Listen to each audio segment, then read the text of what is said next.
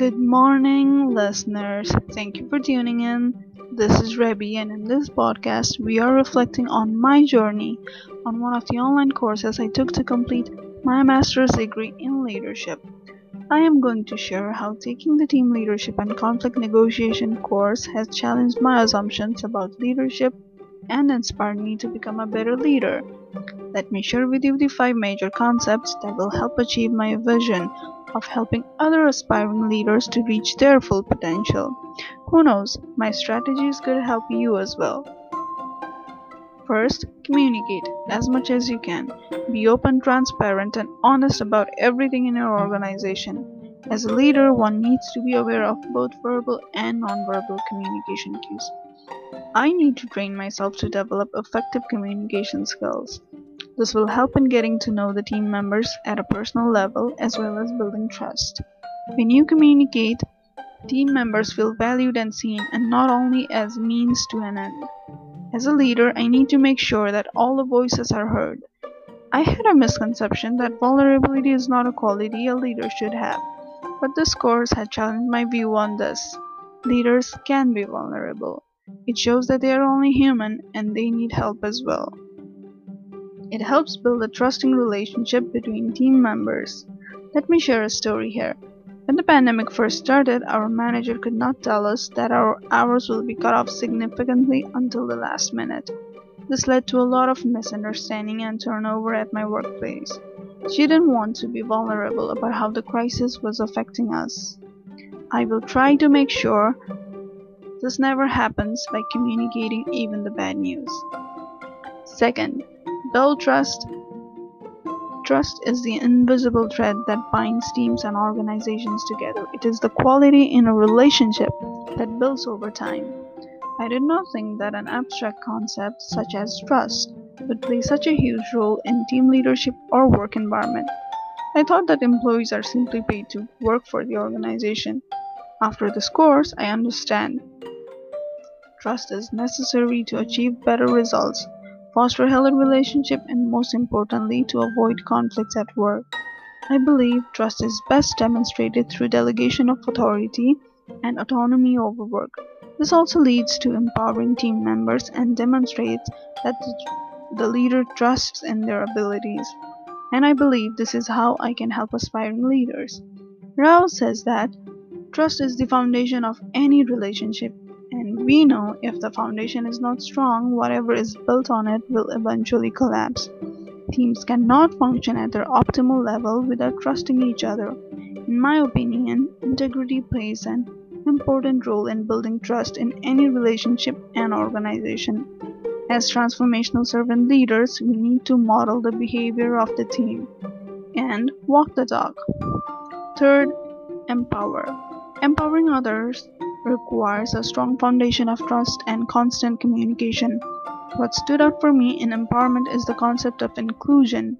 For me, empowering not only meant giving others autonomy over their work, but now I know it also means including those team members who will be affected in the decision making process. Empowering others also means trusting one's leadership skills. After all, we need to train teams to lead our legacy. Just a few months ago, after working for over a year with my current employer, I finally got a chance to train a new employee. I cannot describe in words how it felt.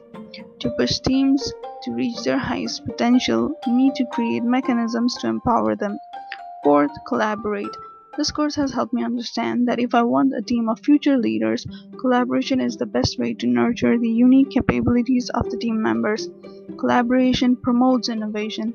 When we collaborate for change, it makes change adaptable and sustainable. Leon suggests leading change collaboratively means having a decentralized system where power and control are distributed with members of the team. This relates to empowering others on the team, which cannot happen unless we trust our team members and maintain open communication with them. Finally, building on all these skills will help me become a better leader and a good conflict negotiator. After this course, I have realized that conflicts are normal and the teams come out stronger after conflicts. It provides an opportunity for growth and development. Additionally, conflicts also provide a chance for the team members to clear the air. But interestingly, Doolittle notes some of the most serious conflicts occur among individuals and groups who understand each other very well but who strongly disagree. Interesting. So we need to be able to look deeper at the root cause of the conflict and address them accordingly. I've always taken the avoiding approach to conflict, but this course has challenged my strategy. We need to face the conflict and learn to separate people from the problem. On the other hand, I have learned collaborating and communicating helps better address the conflict. As transformational servant leaders, we should be empathetic and be able to walk in our team members' shoes. We need to put their need first, choose to empower them, and help them develop their best potential. TSLs must listen. Oftentimes, we tend to overlook the power of listening. This course has taught me that one does not need to be a formal leader to practice leadership. Every time we influence someone to do better, we are leading. Leadership is about how one can influence others positively.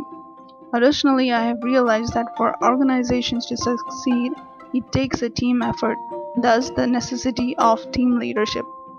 Finally, the next step for me is to put my knowledge into practice by communicating with my colleagues, my manager, developing my listening skills, being empathetic, collaborating and cooperating, and facing conflict head first. One of the best takeaway for me is having faith in God's plan and learning to look at the bigger picture.